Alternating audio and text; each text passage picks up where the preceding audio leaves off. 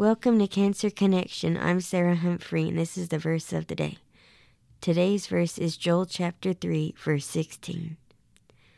The Lord also will roar from Zion and utter his voice from Jerusalem.